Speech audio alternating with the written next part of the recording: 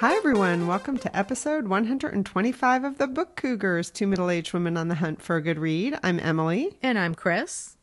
We're going to jump right in and say thank you to some new supporters that we have. We have two new supporters via Patreon, John, our mystery man, and Sarah. Thank you both so much for that. We really appreciate it. What more could we say other than thank you? It's really wonderful to have your support. And also we got a direct donation from Shuli. Thank you so much. Yeah, thank you, Shuli. There are 3 different ways you can really support us. One is through the Patreon page, which is in our show notes. You can send us a check directly, or you can PayPal us. And we really appreciate the support that you all give so we can make this passion project available, really. Yeah, and hopefully keep getting better, and then having Biblio Adventures in the near future again. And thank you all for listening. And another great way to support us is to just help spread the word. And if you have a book friend who's not into podcasts yet, let them know about us. We might be the gateway into their new podcast addiction. Yes, that's right. We would love to be that kind of a gateway drug, wouldn't we? Thank you, everybody. So I'm going to start off by reading a poem. This poem is called If, and it's by Shuli Kaywood from her just newly released collection, Trouble Can Be So Beautiful at the Beginning. If I were an avocado, I could stop rot with the simple pit of my heart. My seed would be celebrated, my scaly skin touched, my worth determined by my tenderness. I could stand against the acidity of your sliced tomatoes and bite of jalapeno, and none of it would wither who I was, who I might be, if I were an avocado. I could rise from where my mother once took root, a land of saints and miracles, of water served in silver pitchers, of siestas and serenades. My name, no longer yours, aguacate, palta, butterfruit, alligator pear. I would cost more than you would want to pay. I would be neither savory nor sweet, and you could no longer accuse me of extremes. I could remain on your cold shelf, tucked beside the milk, butter, bread, behind the shut door of everything you have forgotten, and I would ripen. Oh, that's so beautiful. I love that poem. Shuli's poems, I mean, I really loved this collection, and I found it very accessible. And, you know, her poems have a lot of hidden meaning, but you can get to it, you know, on an easy read. So I really appreciate that about her writing. Yeah, you can put yourself into it in a way. Yeah. Well, that was a great poem to start with, because at the end of this episode, we have an interview with Shuli talking about her new collection of poetry. We sure do. And she even reads a poem. We don't often, if ever, I don't know, have people read from their work, but it just seemed appropriate to have her read one of her poems to us. All right. So what are you currently reading? I started a couple days ago a book called The Hair by Melanie Finn. Thank you to $2 Radio Press for sending us both copies. This is a really small press out of Columbus, Ohio, my old stomping grounds, that I just found, and I'm thrilled to find them. We'll put a link to their website in the show notes. Their catalog is just really interesting and unusual. So I'm not very far into it, but it's about a young woman, Rosie, who's college age. She is at Parsons School of Design, and she's at MoMA in New York City, and she meets an older man, and they start a relationship together. So far, the book is kind of uncomfortable, but in a really page-turning way. So I'm enjoying it tremendously. It's touted as kind of like a feminist thrill ride of a book, which got my attention for sure. So that's about all I know about it so far. Again, and I'm reading this for my book club too, so I think it's going to be a great one to discuss. And again, it's called The Hair by Melanie Finn. What about you? Nice. Well, I'm reading Everything I Found on the Beach. This is by Sinan Jones. He's a Welsh writer. This book came out in 2011 originally from Granta Press. And I'm reading it as part of the Wales Readathon, which I did last March as well. A couple years ago, I read a novel by Jones called The Cove that I really liked, and you read that too, Emily. Yeah, I loved it. So this one is a bit darker so far. It is about 3 different people. The book opens with a dead body found on the beach. So that's the first thing found on the beach. And then I'm in the part now about a Polish man who's emigrated with his family from Poland to Wales and is in that kind of awful situation where he has to work for 12 months straight to qualify for benefits. And then, as they're getting close to that 12-month point, the company lays them off for 3 weeks. Oh. So it's called a pretty dark book, and already it is heading down that direction. But I really enjoy his writing. It's very sparse. Is that the right word? Yeah, I was going to say, because the Cove was a really quick read and a kind of a small book, but it said a lot in a few words. Yeah, absolutely. Again, that's Everything I Found on the Beach by Sinan Jones. Sounds great. I'm also reading Home Cooking, A Writer in the Kitchen by Laurie Colwin. Oh my gracious, where has she been all my life? I love this book so much.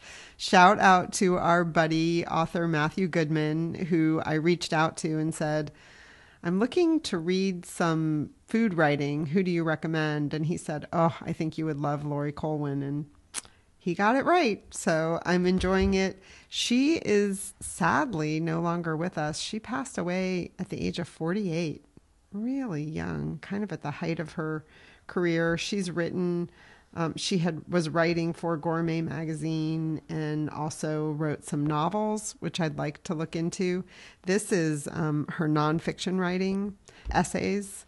And she's kind of irreverent and funny and just not precious at all. The food world, I love the Food Network, and I could watch cooking shows all day and be a very happy camper. But some of them are a little precious, Mm-hmm. And some recipes are really complicated with a million ingredients. And yes. She's just totally no nonsense. And I made her beef stew over the weekend, which, she's kind of like, you can put this in, but you don't have to. She's just really laid back about her recipes. And it turned out really well. The gentleman caller, my Irishman, was very happy with a little bit of beef stew. Excellent. So I'm treating this like talking about precious, the book is precious to me. So I've just been reading an essay at a time because I don't want to get through it, which is kind of funny, But I think I will check out some of her fiction writing when I do finish this. Again, it's called Home Cooking, A Writer in the Kitchen by Laurie Colwin. Excellent. Well, I'm also reading a book on my e-reader. This is my nighttime book, my in-bed book. It is A House at the Bottom of the Lake by Josh Malerman. This book was originally published in the UK in 2006. It's being released here in the United States on April 30th by Del Rey. It has a great premise and a really cool cover. These 2 teenagers are going on their first date and they're going canoeing. It's a boy and a girl. They're 17. And there are these 3 lakes. Well, 2 lakes for sure, but then they discover this 3rd lake through this tunnel that they have to try and paddle through, scraping off the sides of the canoe and everything. And there's graffiti on it.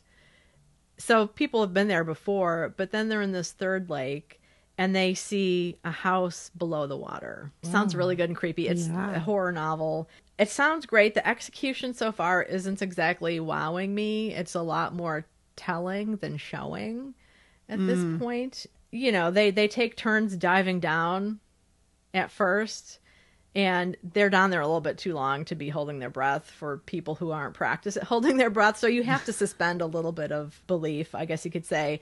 And one of the things that almost made me quit reading last night was one of the teens comes up from the water and he climbs the ladder into the canoe. Oh, no. And I'm like, have you ever seen a canoe? Like, they don't have ladders. So that was kind of like almost the last straw, but I'm going to stick with it a little bit longer and just see.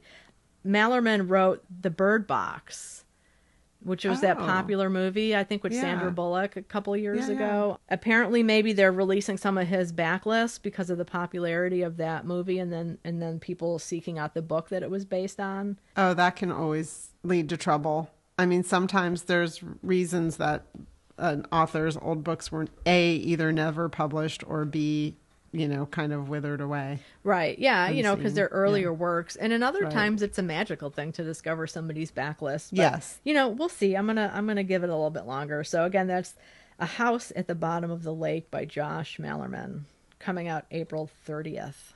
I'm just going to say this about canoes too. You can't really get in and out of a canoe that's in the middle of a body of water. Like, they tip over. Well, you have to be really practiced at it for sure. Yeah. And it also depends on the style of the canoe.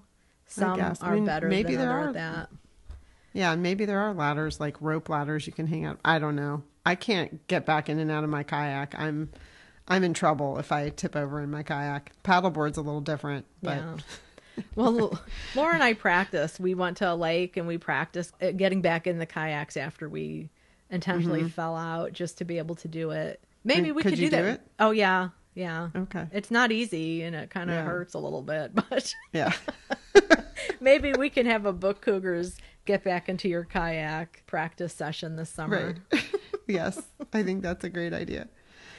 So I'm reading another book. I'm reading Around in it. I'll hold this up for Emily to see. It's the one I mentioned last week about celebrating libraries. It's called Reading Rooms. America's Foremost Writers Celebrate Our Public Libraries with Stories, Memoirs, Essays, and Poems.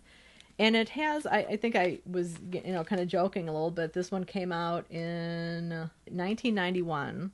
So I was like, I wonder who the foremost writers were considered. Well, this is actually a collection that goes back in time a bit. They have excerpts from like Richard Wright, Eudora Welty, Edith Wharton. I'm enjoying just kind of flicking around in it. I read a bunch of the poems that were included.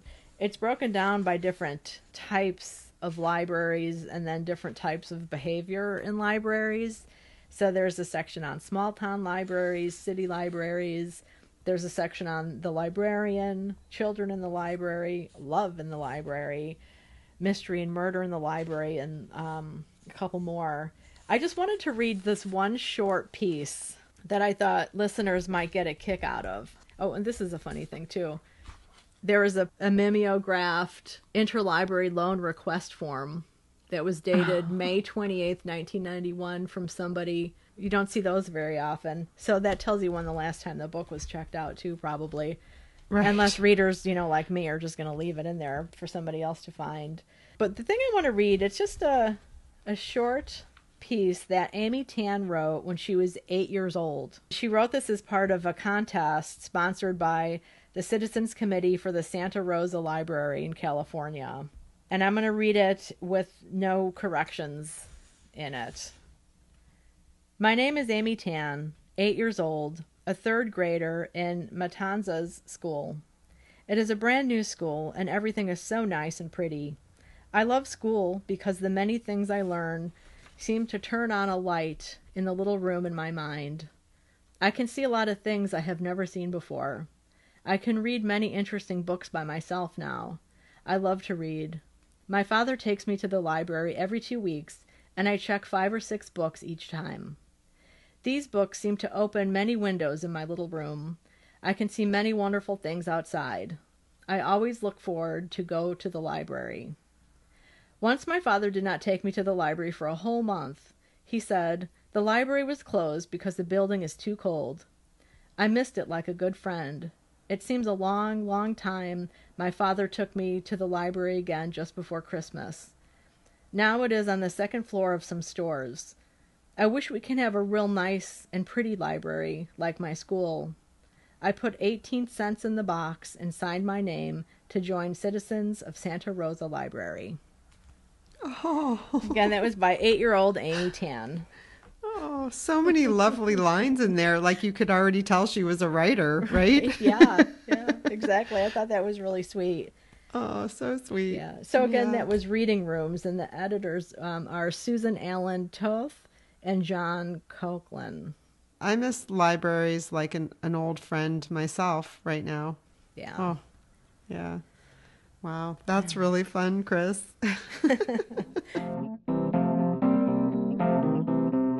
Yeah, so just read. How many books have you read recently? Have you been on or still ripping through them?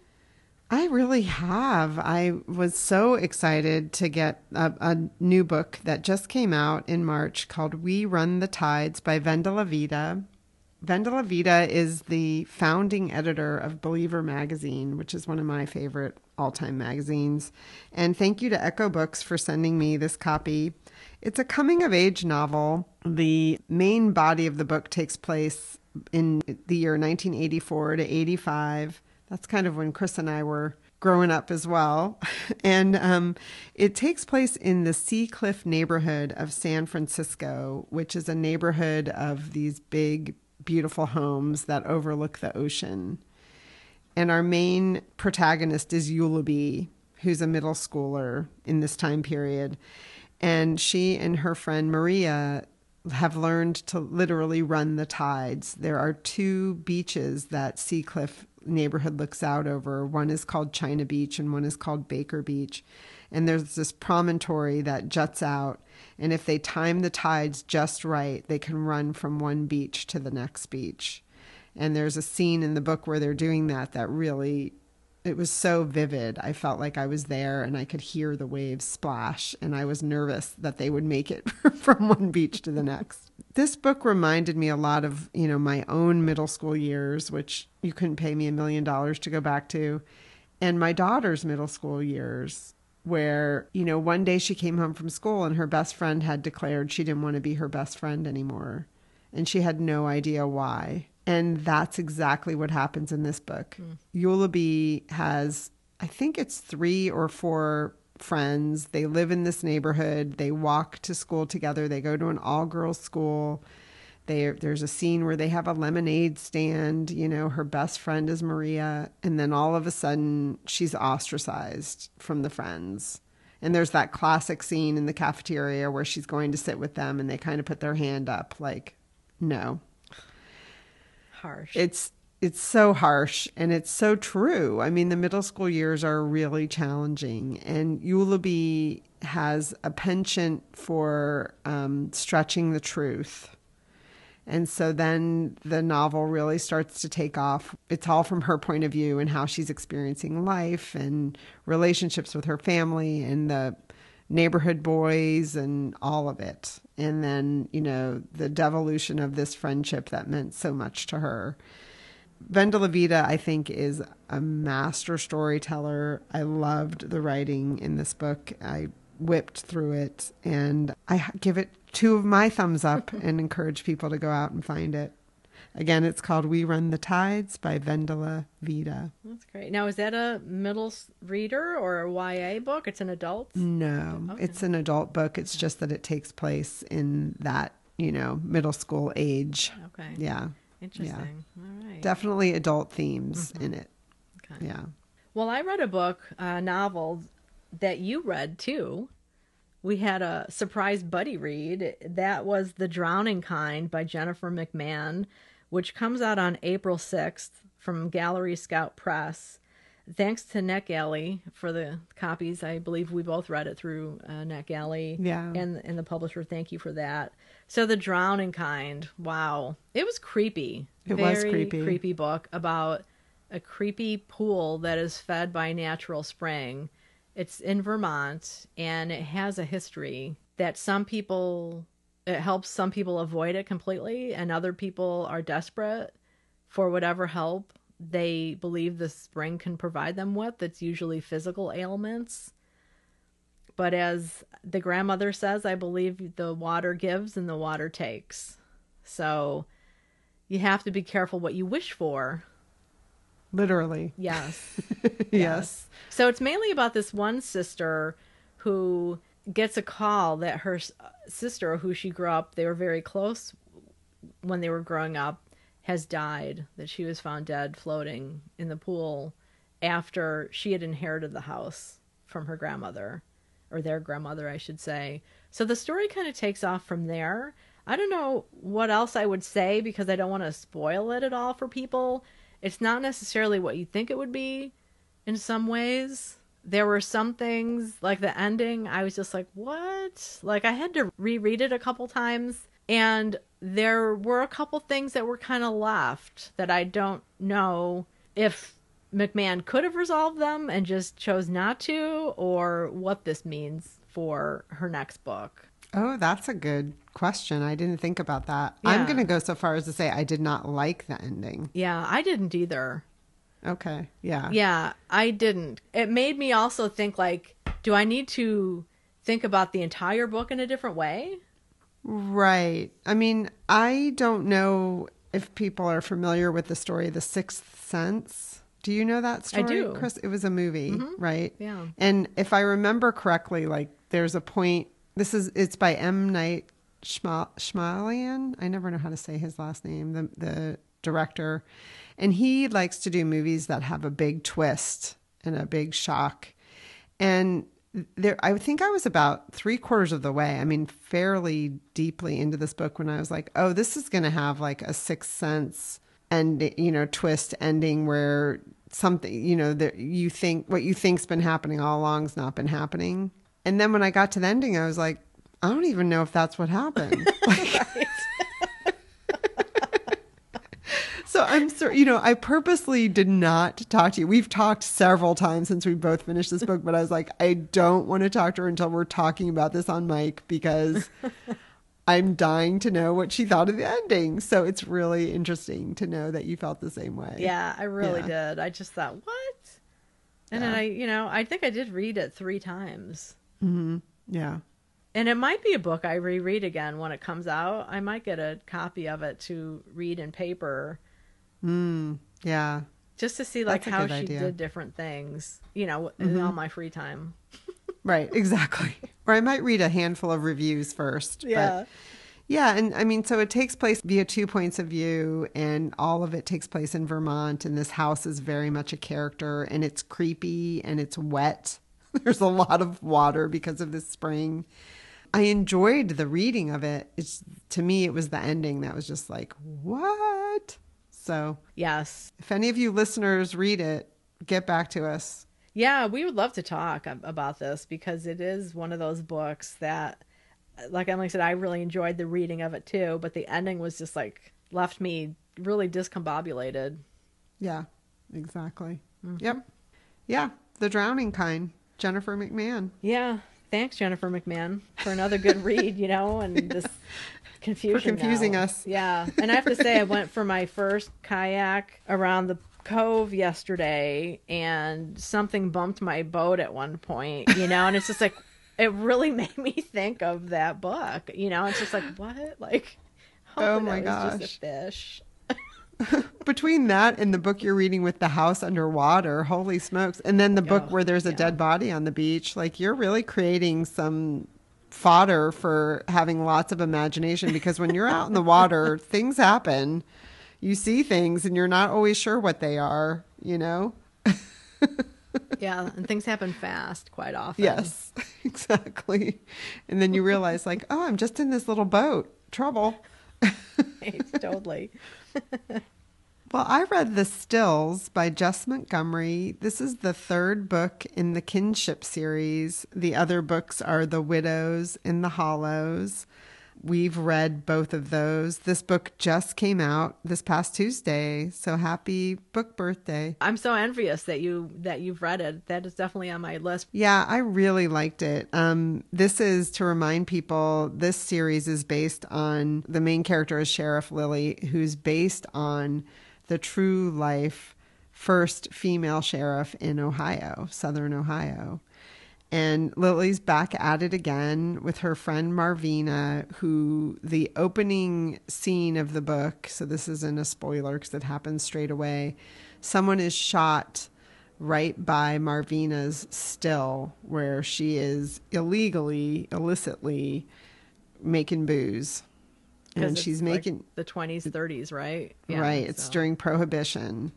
And the reason Marvina's doing it is because her daughter is ill with asthma and she needs to take her to the doctor, and she's trying to make extra money to be able to do that. Interestingly, the cure, I'm using air quotes, that she's trying to use with her daughter that's been prescribed by the doctor was asthma cigarettes, Oh my God. which was a real thing. Jess talks about that in the, acknowledgments or author's note. I can't remember which it was, that was a real thing back then. The gentleman caller has asthma, and as he was doing his breathing machine one day, I was like, hey, little fast fact. Did you know there used to be asthma cigarettes? And he just looked at me cross-eyed. So anyway, I loved this book. It's a great third jaunt back into these characters who I do miss when the books are over. And it's told from two points of view. It's told from Fiona's point of view and Lily. And the book takes place over the course of 1 month. It starts right around Thanksgiving and ends around Christmas time. Benjamin, Lily's little love interest that popped up in the second book, is back, as well as some of the other characters that we saw before, including Fiona, who's now married to George Vogel, who is kind of a man who makes this curative tonic. But in this book, he's got bigger ambitions. I'm just going to leave it there. I really enjoyed it. So, reminder to people, the first book in the series is The Widows, the second book is The Hollows, and this is the third book, The Stills. And Jess was on the podcast. We'll put a link in the show notes for that to remind people. Great. I look forward to that. And just so listeners know, if you haven't heard us talk about the first two books in the series, Lily, based on that real life woman, her husband was the sheriff and died in the line of duty. And she took over his duties, didn't want to do it, but the town came to her. And then she eventually got elected as sheriff, too. So, that's kind of just a fascinating way that this woman, eventually had this career that she had no intention of having. You never know what life could throw at you. I think Jess does a fantastic job with that because she, weaves in, historical facts, but has also, created a different kind of story out of it. And in each of the books, there's a murder of sorts. And so it's also a historical fiction murder mystery. Mm-hmm. Is that the best way to spin it? Yeah, historical mystery. Yeah. Yeah. Very cool. Well, the other book that I read, it was an audiobook via Libro FM, Women and Other Monsters, Building a New Mythology by Jess Zimmerman. It just came out March 8th of this year by Beacon Press. The audiobook is narrated by Vanessa Moyen, and I read this while I was driving around in the car, running errands, as one rarely does these days. So I was reading it in separate chunks of time. So a lot of it, you know how that goes when you haven't listened to an audiobook in days, and then, yeah. So I enjoyed the listening of it. She takes a lot of the mythological characters from Greek mythology and talks about them while also talking about or writing about her memoir, writing her memoir as a way to help women today become fiercer, more monstrous feminists. So she talks a lot about relationships and anger, women and anger and the history of women and anger and how women do need to have anger or rewire themselves to have anger. She talks about how when she was younger, she tried to downplay the sexism that she saw happening to other women or to herself, just kind of laugh along with it. And so when she started realizing how wrong it was and how harmful it was, she really had to retrain her brain to have it go to anger as opposed to, the complacency of smiling and just carrying on. That was very interesting. And I'm just amazed at all of the Greek monsters and how long women have been suffering at the hands of patriarchy. And how those stories are still going on today. Do you know how old she is? I'm just curious. You know what? I think maybe approaching 40 or so. Okay, so she that's is interesting. Yeah, I think she's younger than us. So some of the things she talks about, for me, who's somebody that I'm in my mid 50s, I've, kind of been there, done that, read that. But it was still interesting to, hear somebody a little bit younger talk about it, and talking about it during the Trump administration and then also the beginning of the pandemic.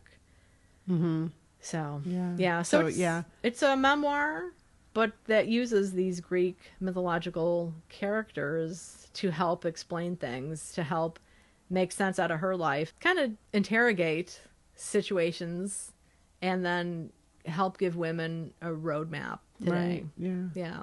It's so interesting because I find in the Me Too movement, a lot of what you hear are the older women. Like I was listening to a group of journalists talking about this and how the older women felt like a lot of the treatment they had, they just felt like there was no alternative. And then they were so surprised as younger journalists started to come in and had kind of a zero tolerance policy for sexism and, you know, just all the other isms and whatevers that can happen with patriarchy.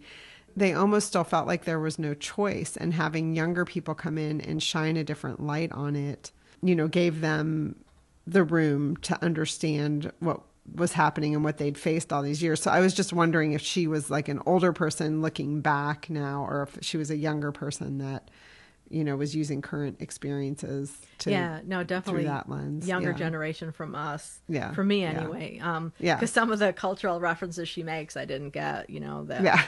I would recommend it. I don't really, you know, it was kind of a scattered listening experience for me, but I listened to it and, you know, kept my interest. Again, that was Women and Other Monsters, Building a New Mythology by Jess Zimmerman.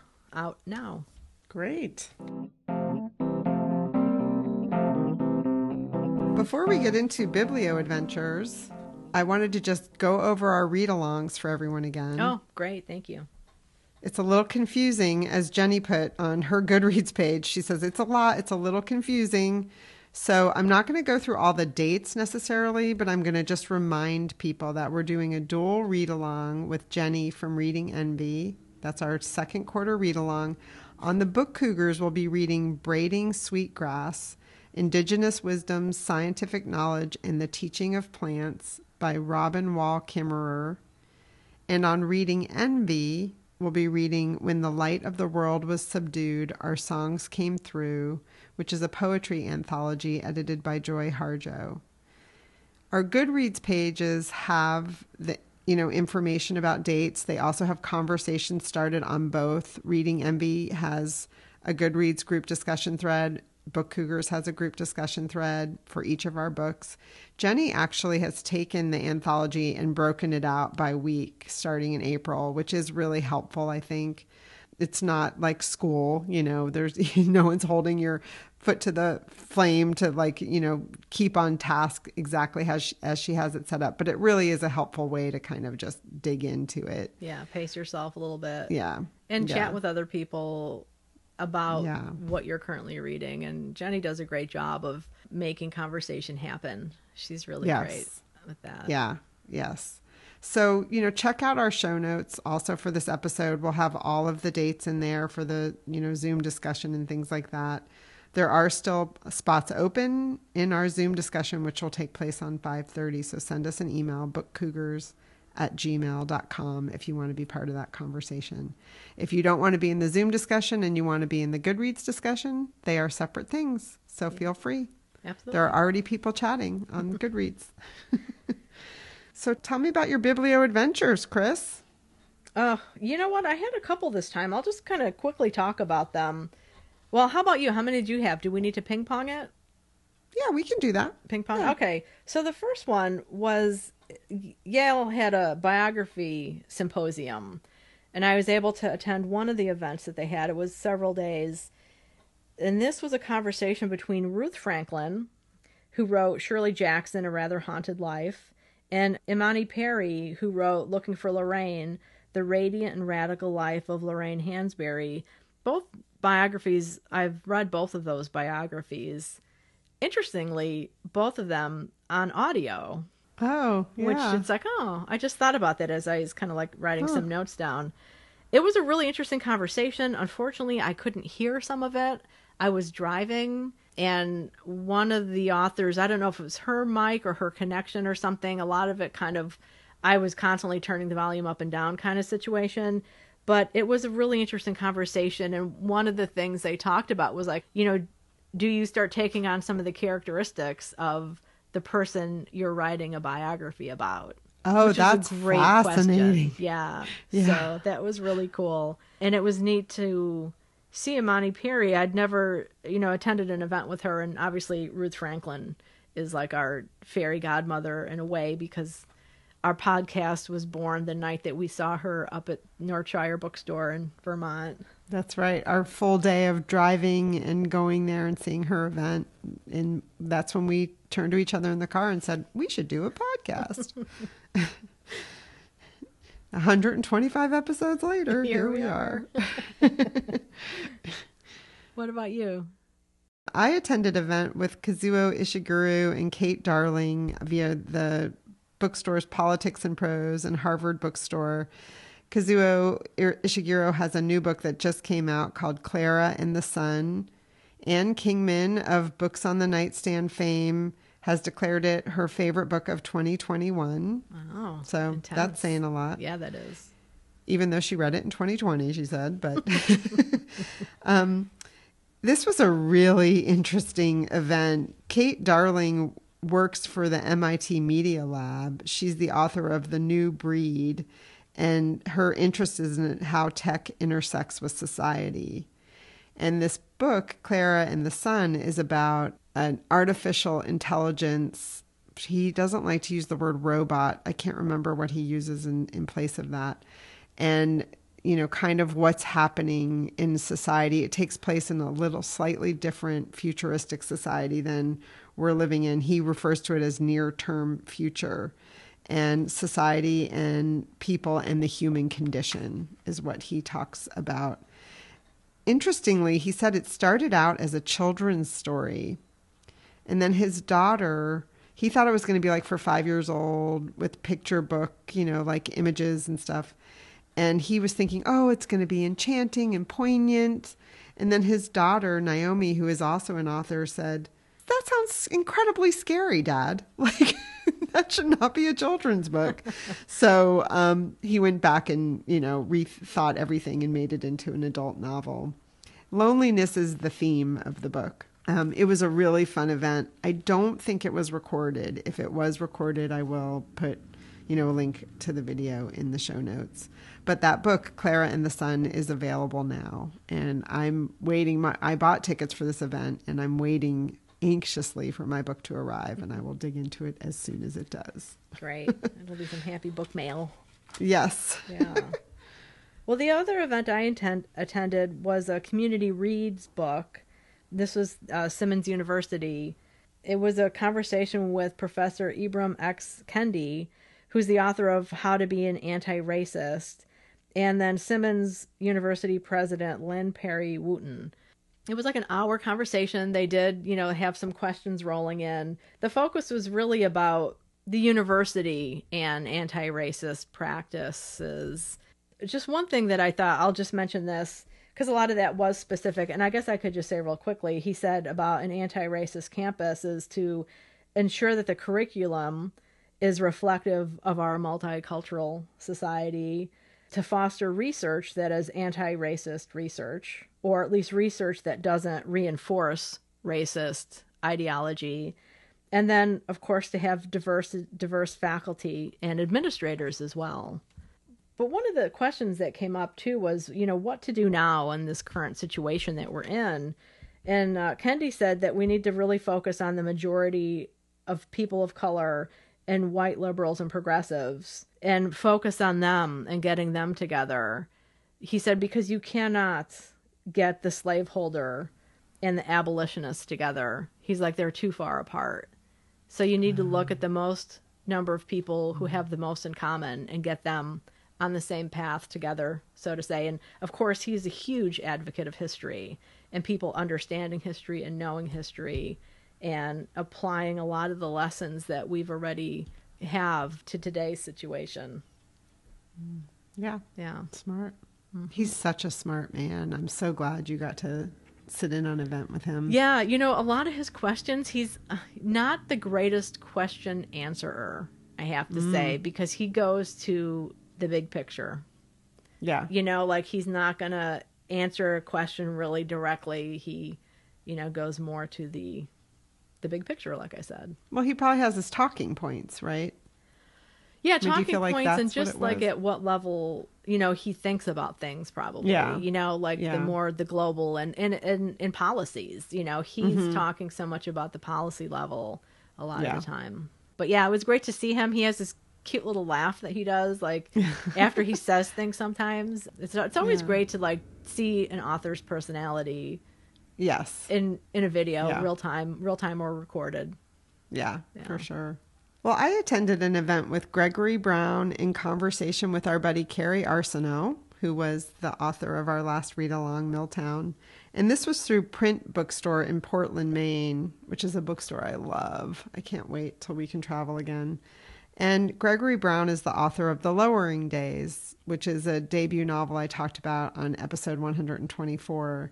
And Carrie just wrote a review of this book in the Boston Globe, which I will link to in the show notes. It was a glowing review, and I think I emailed her and said, I thought of you so much when I was reading this book and wondered what you thought of it. And so it was so fun to read your review of the book.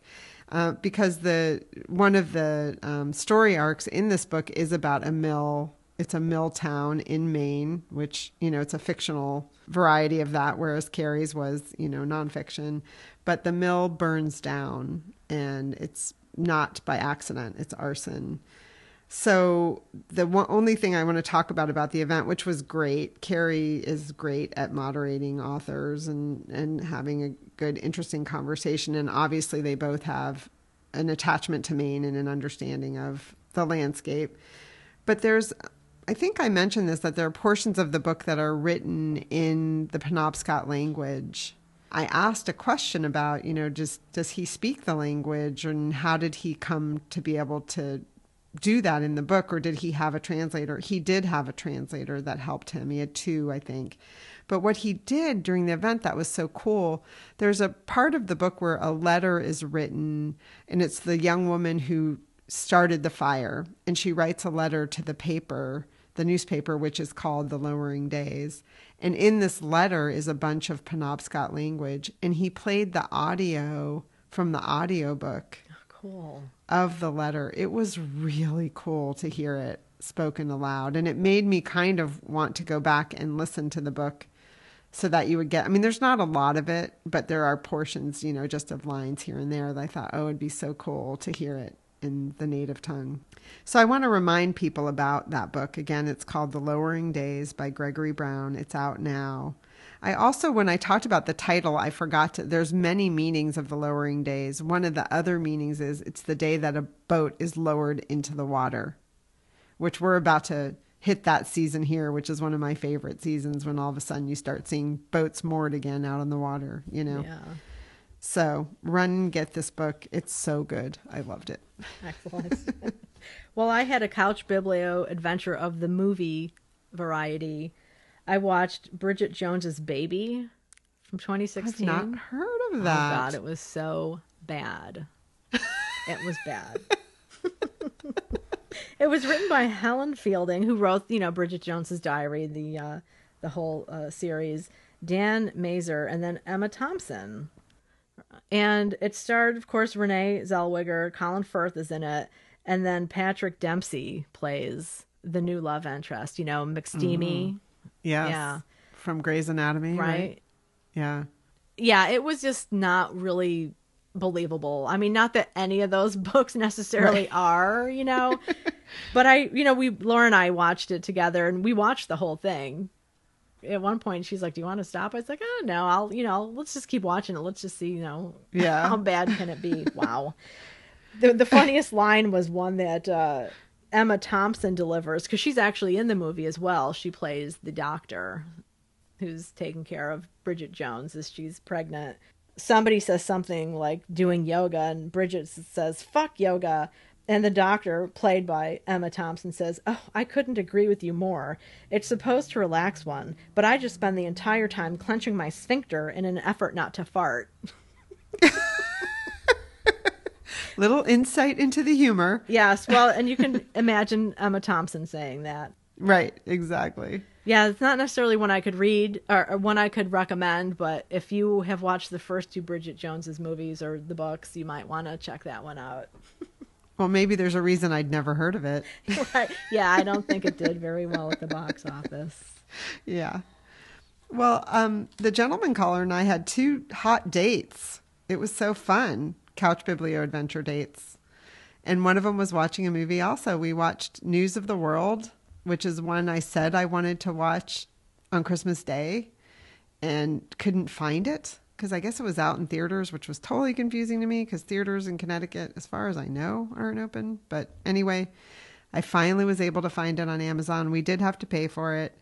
This is based on the novel by Paulette Giles, which I loved. And the movie stars Tom Hanks. And it's really atmospheric. I think they got the feeling of the book. The basis of the story is about a young woman who her family was murdered and she was taken captive in a Native American tribe, which she actually really came to love and enjoy. And historically, I guess that is part of the history of some children who were, quote, abducted by the natives. Tom Hanks' character is a man whose job it is to literally read the newspapers. He goes from town to town and makes money by reading the newspapers, comes across her and tries to help her get home. And all sorts of action ensues. It's always hard for me to know when you've read a book, like if the movie, Jim and I talked a lot about like what he got out of it because I felt like there were parts of the book obviously that were missing, but he really enjoyed the movie as well. So I would recommend reading the book and then watching the movie, but I always do that. Yeah. So was it kind of like I saw some previews and it made me think of True Grit, the movie adaptations, like grizzly old man and a young girl. Yeah, I would say this young girl, though, isn't spunky. Like in True Grit, the young woman is the main character and she's the one that, is driving the movie. Whereas this young woman doesn't speak much, know, so she is the main character, but Tom Hanks does most of the acting. I mean, not acting. No, she does plenty of acting. She did a great job. He does most of the talking. Okay. Yeah. All right. So, yeah. And then we also attended the cider event just last night with our affiliate bookstore, Bank Square Books and Savoy Bookstore, with the book American Cider, authors Dan Pucci and Greg Cavallo. And then they also had Tapped Apple Cidery, which is right there in downtown Westerly near Savoy. And it was a really fun event. I mean, the book is all about history, Chris. I think it would just be really fascinating to you. Like, one of the myths they wanted to dispel is that people stopped drinking apple cider because of prohibition. There's a whole section of the book that dispels that myth. And actually, a lot of what happened was about what happened in the apple industry and how the crops were grown and how the apples were exported, and then apples being grown to manufacture applesauce and apple juice and, becoming more of a commodity crop and things like that. It's really fascinating. And the book is separated out into sections of the United States. So like there's a section on New England, for example. And they were just super fun guys, super interested in this subject matter. And the event was really fun. Very so, cool. So does all apple cider doesn't have alcohol. Were you going to ask a question about that? I remember when you first brought this event up. I didn't ask that question and I didn't get a chance to ask. See, I thought some of the reason why apple cider would have kind of fallen out of favor, hard cider, I should call it, would have fallen out of favor was just because people did drink it because water was not safe to drink. And I didn't get a chance to ask that question, sadly. Yeah. I was curious. Yeah. I did ask them if cider could be aged like wine. Mm-hmm. And they said for the most part, it's not manufactured that way, but there are some cideries that are doing that now. But they made the point of like, if you spend a lot of time doing that, then you don't have fresh cider, hard cider to sell, and you need to sell in order to keep your place afloat, which of course makes sense. But some people are kind of getting into trying to age it a little bit. Interesting. Okay. Yeah. But they said that there's a book, I didn't write down the name of it, that they used as a reference where a man has tracked every variety of apple throughout history, and there are over 14,000. Yeah, I remember seeing that book. Wasn't that book listed in that one book, like 1,000 books to read before you die or something? I bet it was. Because I remember, I almost wonder if we've talked about it in the past. Yeah. Or just, I guess it's like a huge book. Like they said, it's as big as a door frame. Wow. Oh, wow. Okay. Yeah. Maybe that's a different book then. Holy crap. That's a big book. Yeah. And they said it's a great reference. And obviously all those 14,000 varieties aren't available now, but it's like throughout history, there have been all these different kinds. So it was a fascinating event. I really enjoyed it. And again, the name of that book is American Cider, and it's out now. And the authors are Dan Pucci and Greg Cavallo. Very cool. Do you have any upcoming jaunts, Chris? I do. I have 2 coming up. So March 25th, there are so many events happening on March 25th. I wish I would have started keeping a record of all of them. It's insane, the number of events. At least 20 events I've come across on March 25th. I don't know if this is like, the most auspicious date of the month or something. I wonder. Yeah. But this is an event with Julia Alvarez. It's through the Hartford Public Library. It's the NEA Big Reads book selection. And it's with Julia Alvarez. She's going to be in conversation with Connecticut writer and poet Sarahi Almonte. I haven't read Julia Alvarez. I had the pleasure of meeting her one time. She came into my bookstore to do a signing, just to sign books. Stock signing is what they would call them. And she was lovely, and her husband was with her, and I thought, I need to read something by her. And of course, that was 15, 20 years ago, and I still haven't yet. So long story short, that is an event on March 25th. That's funny. I was like, oh, maybe mine's on March 25th. Mine's on March 24th, and it's with Vendela Vida. It's the book launch for We Run the Tides, and it's through the Sausalito Books by the Bay bookstore. It's 5:30 Pacific time, 8:30 Eastern time. I'm really looking forward to hearing her talk about this book. Yeah. That's so cool. I mean, that is one of the silver linings of the pandemic, that you can see so many more authors talk about their books. Yep. It is a really great thing, and I hope bookstores and libraries are able to keep that going. Yeah. So the other event I'm signed up for, it's actually a fundraiser. It's a preview event for Dr. Melissa Homestead's new book that's coming out, The Only Wonderful Things, the creative partnership of Willa Cather and Edith Lewis. She's going to be in conversation with Alex Ross, who's the music critic for The New Yorker and author of the book Wagnerism, Art and Politics in the Shadow of Music, which I know Robin, our listener in California, has checked the book out of the library because there's a chapter on Cather that she wanted to read. So this book, it's going to be a big game changer in Cather studies, in LGBTQ, especially lesbian studies, and also creativity studies, because she's really looking at Edith Lewis, who was Cather's partner of 40 years, who was an editor in her own right, and how she not only helped shape Cather's life as a human being, but helped shape her writing as well. Dr. Homestead actually, looked at manuscripts that are, still in existence thanks to archives, where it's Edith's handwriting on the manuscript suggesting changes. But it's been a long time coming that Edith Lewis gets paid attention to as a full partner in that relationship. So I'm looking forward to this fantastic sounding book and the correction to the historical record. So anyway, this first event on March 26th, it's also a part fundraiser for the National Willa Cather Center. So there is a pricey entrance fee to it. 1, to just watch the event, or 2, to get the book and be involved in the event. But Melissa Homestead has said she will be having other events too that will be free and open to the public. Oh, good. Yeah. That's great. Oh, I know you're going to love that. Yeah, I can't wait. I actually have 2 copies of the book on order. So I did, I contributed to this fundraiser, and I'm getting a book that way. And then I also ordered one directly from the publisher. The book doesn't come out until I think April 1st, but some people are already receiving it. It's already shipping. Okay. Yeah. Great.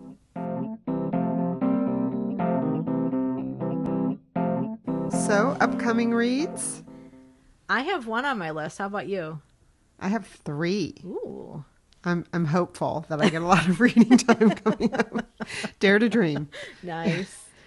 I have Clara and the Sun by Kazuo Ishiguro, who I talked about in my Biblio Adventures, and that should be on its way to me from Politics and Prose. And then, thanks to NetGalley, I have a copy of The Great Circle by Maggie Shipstead, and this book is coming out on May 4th. I love Maggie Shipstead, and I've been anxiously awaiting her next novel. And then What's Mine Is Yours by Naima Koster, who her debut novel, Halsey Street, got all manner of acclaim last year or the year before. This is her sophomore effort, so I'm looking forward to reading that one as well. And I think I have a thank you to Edelweiss for that one. Okay. I can't remember, or NetGalley, one or the other. So, what about you? Well, I have on my books These Women by Ivy Pochada, and that's for Colleen's birthday read-along that she's hosting. And this book, it's really getting great praise, and I don't know that much about it other than that it's about these 5 really different women whose lives are in danger, and they're somehow connected to the same man, but they don't necessarily know it. It's shortlisted for an Edgar Award for Best Novel, which is pretty cool. So obviously there's a mystery thriller element to it. And I'll be reading that. And also, I guess there's 2 upcoming reads. I'm going to get back to The Shipping News by Annie Proulx because my book club is rescheduled. So I look forward to getting back into that as well. Awesome. That sounds great. Well, everyone, up next is our interview with author, poet, Shuli Kaywood, talking about her new poetry collection, Trouble Can Be So Beautiful at the Beginning. The poetry collection is available now. You can go to shulikaywood.com to order her book. And also, we talk about her doodles. She also has her doodle cards available at her website as well. I wanted to just say one thing about the conversation we had with her where we talk about poems being accessible. We talked about this a little bit at the beginning. We didn't want to imply, I don't think, during that, you know, to be elitist or anything like that, because I think we talk about how sometimes the poetry books that are given awards are completely inaccessible. I think sometimes they're given an award because they're using techniques that are really unusual and, you know, things like that. What I think we were all trying to say is we like to understand the poems that we're reading. Yeah. You know, but They can still be like complicated, layered, rich poems. They're not simple. Right. You know? Well, and there's always different award judges too. And so much of it depends on the judge's taste and what they might be looking for certain things thematically or style wise. Yeah. But I think, you know, that's one reason why poetry gets a bad rap is maybe that there are inaccessible poems out there, or people think of, you know, poems that are rhymey. Right. And more limericky maybe or something like that. But that there are all these poems and poets out there who are writing in such different ways about different subjects. And I think we also just want people to know there's a poem or a poet out there for everyone. Yes, indeed. Yeah. So enjoy this conversation with Shuli. Hi, everyone. We are so excited to have back with us today author Shuli Kaywood. For longtime listeners, you'll know that we've had Shuli on the podcast. This will be her 4th time. For new listeners, I thought I would briefly go over your books, Shuli, and let them know the episodes that you were on with us. With your memoir, Going in Goodbye, you were on episode 22. With your book, 52 Things I Wish I Could Have Told Myself When I Was 17, you were on episode 64. And your short story collection, A Small Thing to Want, you shared with us on episode 100. But today, you're here to talk with us about your new poetry collection called Trouble Can Be So Beautiful at the Beginning. It is so great to be back on with you. And I cannot believe it's been that many. I can't believe it's been that many episodes, which I really appreciate, but I can't believe it feels like so long ago that we initially talked. A lot's happened in our lives. Absolutely. Well, I was thinking about how your career has mimicked the Book Cougars history in the sense that you've had a book come out every year that we've had our podcast, which has been really convenient for all of us. And in the poetry collection and the acknowledgments, you state that you've been working on this one the longest, for 20 years. I don't want to, announce to the public your age, but you are a proud middle-aged woman like us. So that's been a little while. It has been a little while. It's the book I've been working on by far the longest. I started writing the other books, within the last decade. And this one I started there are a few poems from my college years. I studied poetry and poetry writing in college and always intended to go into graduate school right afterwards to study poetry. That didn't end up happening for a lot of reasons, but I continued to write ever since I was in college. So, and I also don't want to say my age, but let's just say it's been a long time. And I always got involved in writing groups or started writing groups and just continue to write all these years. Poetry was my go-to to heal myself, to figure out myself. And so I've been writing a long time. And of course, a lot of those poems didn't go in, but I have been writing a lot. And so this collection is, based on all those years of writing. That's great. Well, Shuli, it's so great to see you. I know on our first time that we had you on the show, we did it all through cell phone, and we've graduated to Zoom now. So it's great to be able to see you. Talking about your poetry and how long you've been writing it, one of the questions I had for you is, how do you decide to write a poem? Like, is it an image that comes to you, or is it a feeling you want to capture? How do you start a poem? That's a great question. I think I start poems for many reasons. Often it's from my life. So it might be a memory comes into my head and I want to capture that moment in some way. It could be that I've been taking a lot of classes where I'm given a prompt. So it could come from a prompt, but usually just something comes into my head and it feels like it needs to come onto the page, whether it's a memory or an incident that, for example, the other day, an incident happened. I was having a conversation with my parents in the morning, and by afternoon, I wanted to write about it. So a poem fell onto the page. It just depends. It's interesting. I think poetry is just such a big part of my life that I write about all sorts of things. When I was younger and I had a lot more angst about relationships, I'm happily married now. We have our share of conflicts, but by and large, it's fairly peaceful. But when I was having a lot of angst about relationships, I would often write poems in my journal that weren't going to go anywhere, but that just helped me sort out what I was dealing with. And that was hugely helpful. Well, it's interesting because I read the collection from the first poem to the last over the course of the last couple of weeks. And it really, you really are sharing a lot about yourself and your family life, but also history kind of weaves itself in the poems as well, which I found so interesting. I mean, there's, the Obamas show up in one of your poems, and I loved that. And so this is kind of piggybacking on Chris's question. Also, when you have one of those thoughts that comes into your mind or some emotions you're working through, when you sit down to write the poem, do you just write freely and then come back and kind of peel things away to finesse it? Yes, I write. I try to write freely because I feel like that's the best writing for me, is when I just let my brain do what it wants to do on the page and I don't try to edit or stop it. And so I'll do that. And then I always copy and paste and then start taking it apart, adding to it. I copy and paste. And so you'll see, when you actually see a poem in my computer, you'll see all these iterations of it.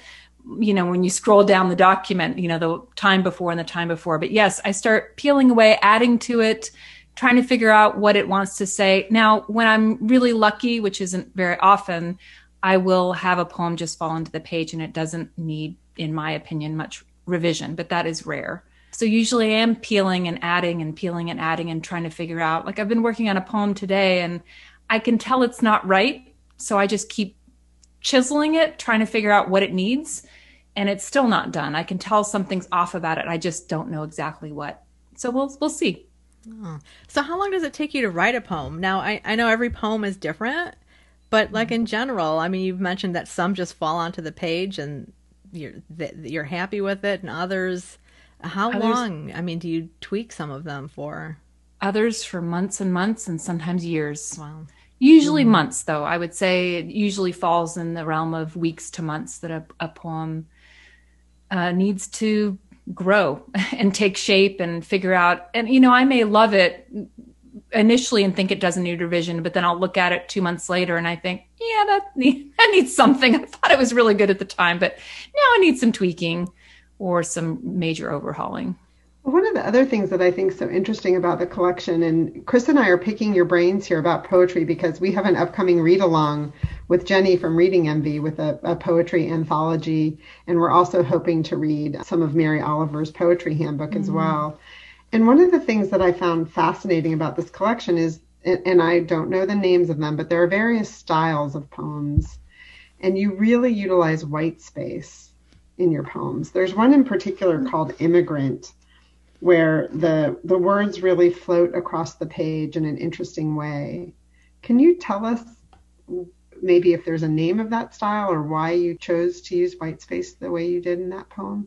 I was trying to copy what I'd seen other people do, because if you look at, that's, I think, the only poem in the collection that uses white space in that way. I usually don't. And I thought, I'm seeing what other poets are doing. Let me try to do it. And so that was my poem where I was trying to work with space more and just experimenting. And I think it's always helpful when you're writing poetry or writing anything really to try what other people are doing and try it on and see if it works.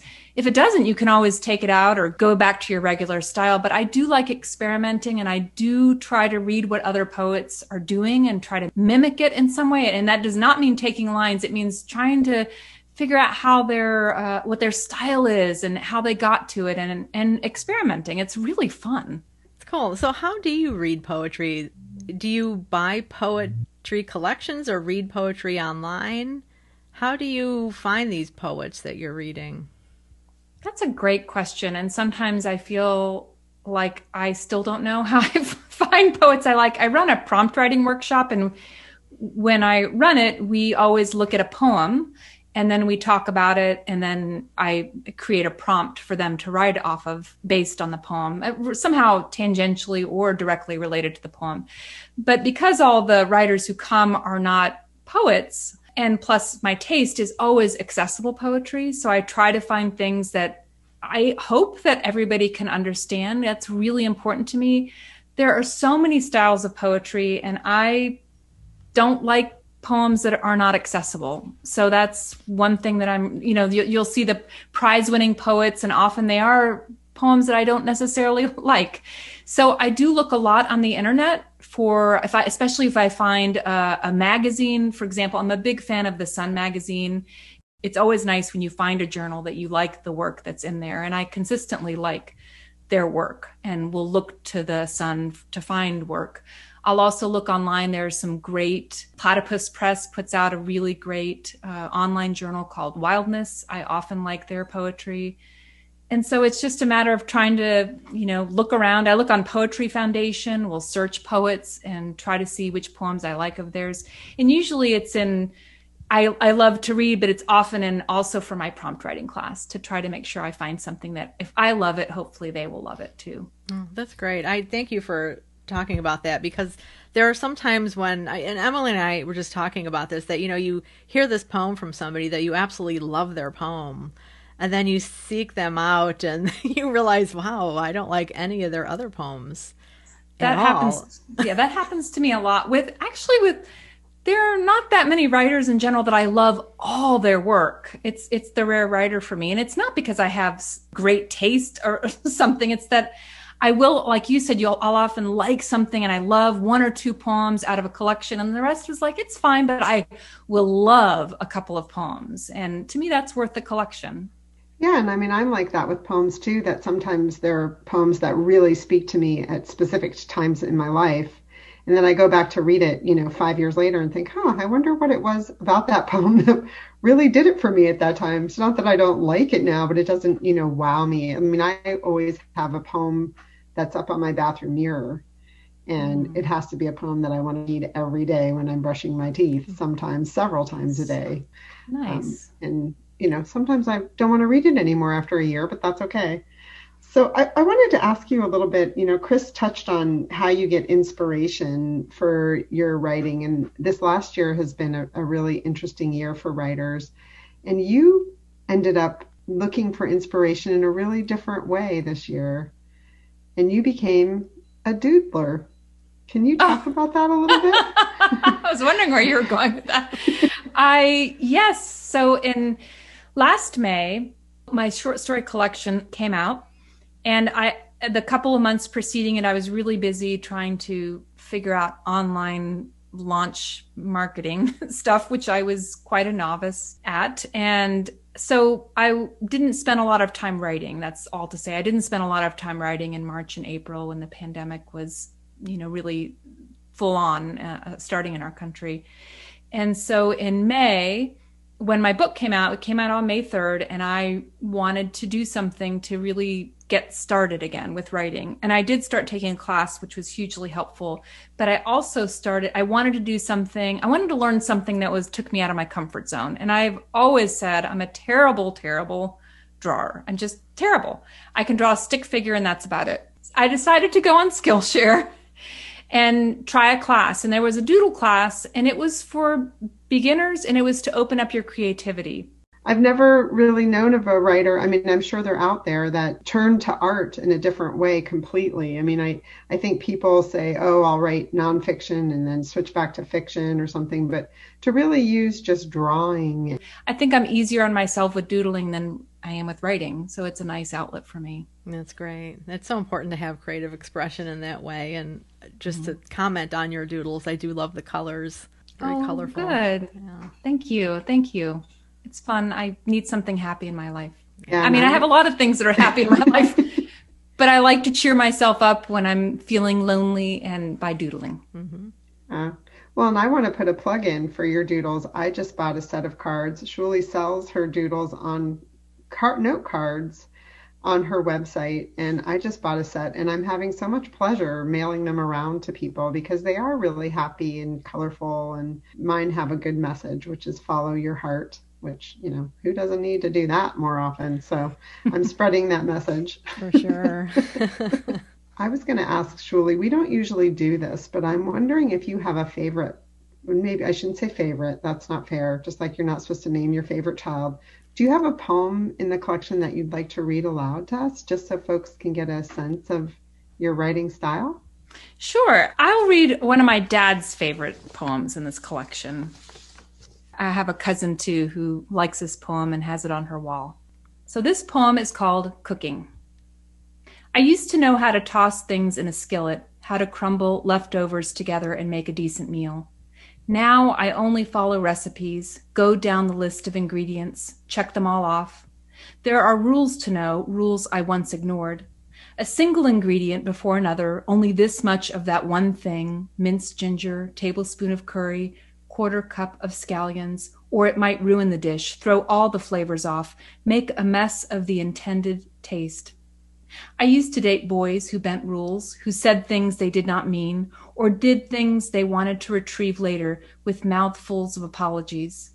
They broke up and came back, but it was hard to tell after a while if they were coming or going, if it was the first time or the last. I dated men with no jobs, but with professed ambitions, men with demands about how I spent my Sunday evenings, men who flirted hard, but not always with me.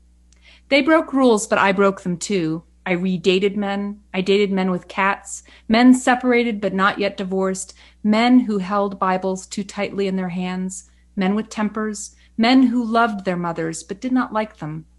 I went from winging it, thrashing for sweet when all was bitter, to going back to the list. Kind, honest, makes me laugh, blends into my family, lets me speak, says what he means. And then the rules. Take one big trip before committing. Watch how he talks about his last love. Don't skip steps. Don't accept substitutions. Remember, a simmer works better than a boil. If it burns, toss it out. Start all over. Don't try to save something already losing all its flavor. I love that poem. I actually have that poem in my journal because that poem was published in Rust and Moth, if I'm not mistaken. And I probably broke all manner of copyright laws, and I printed it off the internet and put it in my journal. So, well, as long as you're not making money off your journal, that's true. Yeah, I think you're good. Good to know. Oh gosh, thank you for sharing that, Julie. Beautiful poem. And I really like the different, geographical locations too. There's Mexico, Kentucky, Ohio, the Katy Perry poem. Katy Perry is crooning. Katy Perry is crooning and won't stop just because I did. Right. Yeah. I mean, that is such a powerful poem about a small town life and how you know people but don't know them, but you know intimate details. And I just think your poems are so accessible. And I really have enjoyed. I'm kind of, unlike Emily, I'm not reading it chronologically. I'm just kind of skipping around for the most part. And I just realized too, this is a bookmark I'm using. Oh, nice. It's my bookmark, since you all can't see. It's my bookmark from The Going and Goodbye. Yeah, Julie's Thank memoir. you. I looked in my bookmark drawer, and that was there, and I thought, well, that's appropriate. So anyway, I do really enjoy your poetry. I'm not just saying that because you're a friend or a friend of Emily's. It's very accessible. So I do want to ask a question on top of all of that. What is the point of unaccessible poems? Why do people write them? And why do editors choose to publish them? I have no answer for you because I don't like them, and I hope I don't write them. I don't really know, and I don't always know why a book will win a prize. I remember in my MFA program, we had to read some books of poetry. And I remember sitting at home and thinking, I do not understand anything in this book. And I read something to my husband and I said, do you know what this means? And he said, no. And so I went to class, and then the professor really, took it apart and it explained it so well. And then I could appreciate it. But I didn't like that I had to have somebody guide me so much in order for me to understand it and appreciate it. And that could just be my own, not having the education to have interpreted those poems. So I'm not putting it on the poet at all. I'm putting it on me, but that's not the kind of collection I would like to read personally. Thank you for trying to answer that unanswerable question. I don't know, but it's not the collections that I pick up. Let's put it that way. But they win prizes. So, they're doing something that people all over the country think are wonderful, and that's great. I'm very happy for those people that they win prizes, and that's great. Right. Well, I was going to say, I wonder if this might be a terrible comparison to those, as far as inaccessible poems are concerned, but, sometimes I'll go to an art museum and there'll be that very famous painting that's one red dot in the middle of the canvas. And I'm like, well, it's not pretty, but I just don't quite get it. And I think that's part of what art is all about. There's all different kinds and all different avenues that people find fascinating and interesting. But I too have always been a fan of a poem that feels accessible to me. So yeah. Same. Well, Shuli, as is always the case, we could talk to you forever, but we know you have poems to write and things to do. But we want to remind people that you do have 4 books now, which, as your friend, I'm so very proud of you. They're all available on ShuliKaywood.com. We will put that in the show notes as well. Also, I highly encourage people to check out her doodles. She has all manner of doodle postcards available. She also has her books available in different ways, or you can buy them together or buy them separately. We encourage you to do that. We love all of her books here at the Book Cougars. We do, for sure. And I'd like to ask one more question, if I may. Sure. We tend to ask this one of writers, what are you currently working on now, if it's something you can talk about? Oh, sure. I am working on 2 things. I have a second poetry collection that's in the works. I'd say about halfway there. I thought I was much further along, and then I went back and looked at all the poems, and I don't want to include anything that I'm just sort of like, I like it, but I don't love it. And so I got rid of half the poems that I used to love a few months back. And so I'm now at about the halfway mark because I got rid of a ton of them, and I'm still writing. And then the second thing is a story collection. This story collection I might have talked about in the last time we spoke, when I was, because I had already started it the last time we spoke. I'm working on a story collection that is of linked stories, and many of those stories are about a group of friends who went to college together, and it's about some of the stories in college and then beyond college and what's happening with them. Not all the stories in the collection are these characters, but most of the collection are these 7 college friends and kind of what happens to them. And I have finished, I think, my last story in that collection. It's technically long enough to be a short story collection, but I may end up adding one more story. We'll see. So those are the 2 projects that I have right now that are taking my attention. Great. Thank you for sharing that with us. I also want to put a plug in that I recently just took a creative nonfiction writing seminar with you, Shuli. It was an hour and a half, I think. I'm just starting to dabble in trying a little bit of writing. I have to say, just by taking that one session with you, I definitely feel like a better reader. And that is amazing to me. I mean, not that I thought I was an amazing reader, but just how an hour and a half working with you, I could feel that way. Can you share with the listeners the writing seminars that you offer? Yes, that has been one thing that has been great to come out of the pandemic for me. I have wanted to teach for a long time. And when I say teach, not at the college level, just, or at the high school level or any other level, just my own workshops and seminars.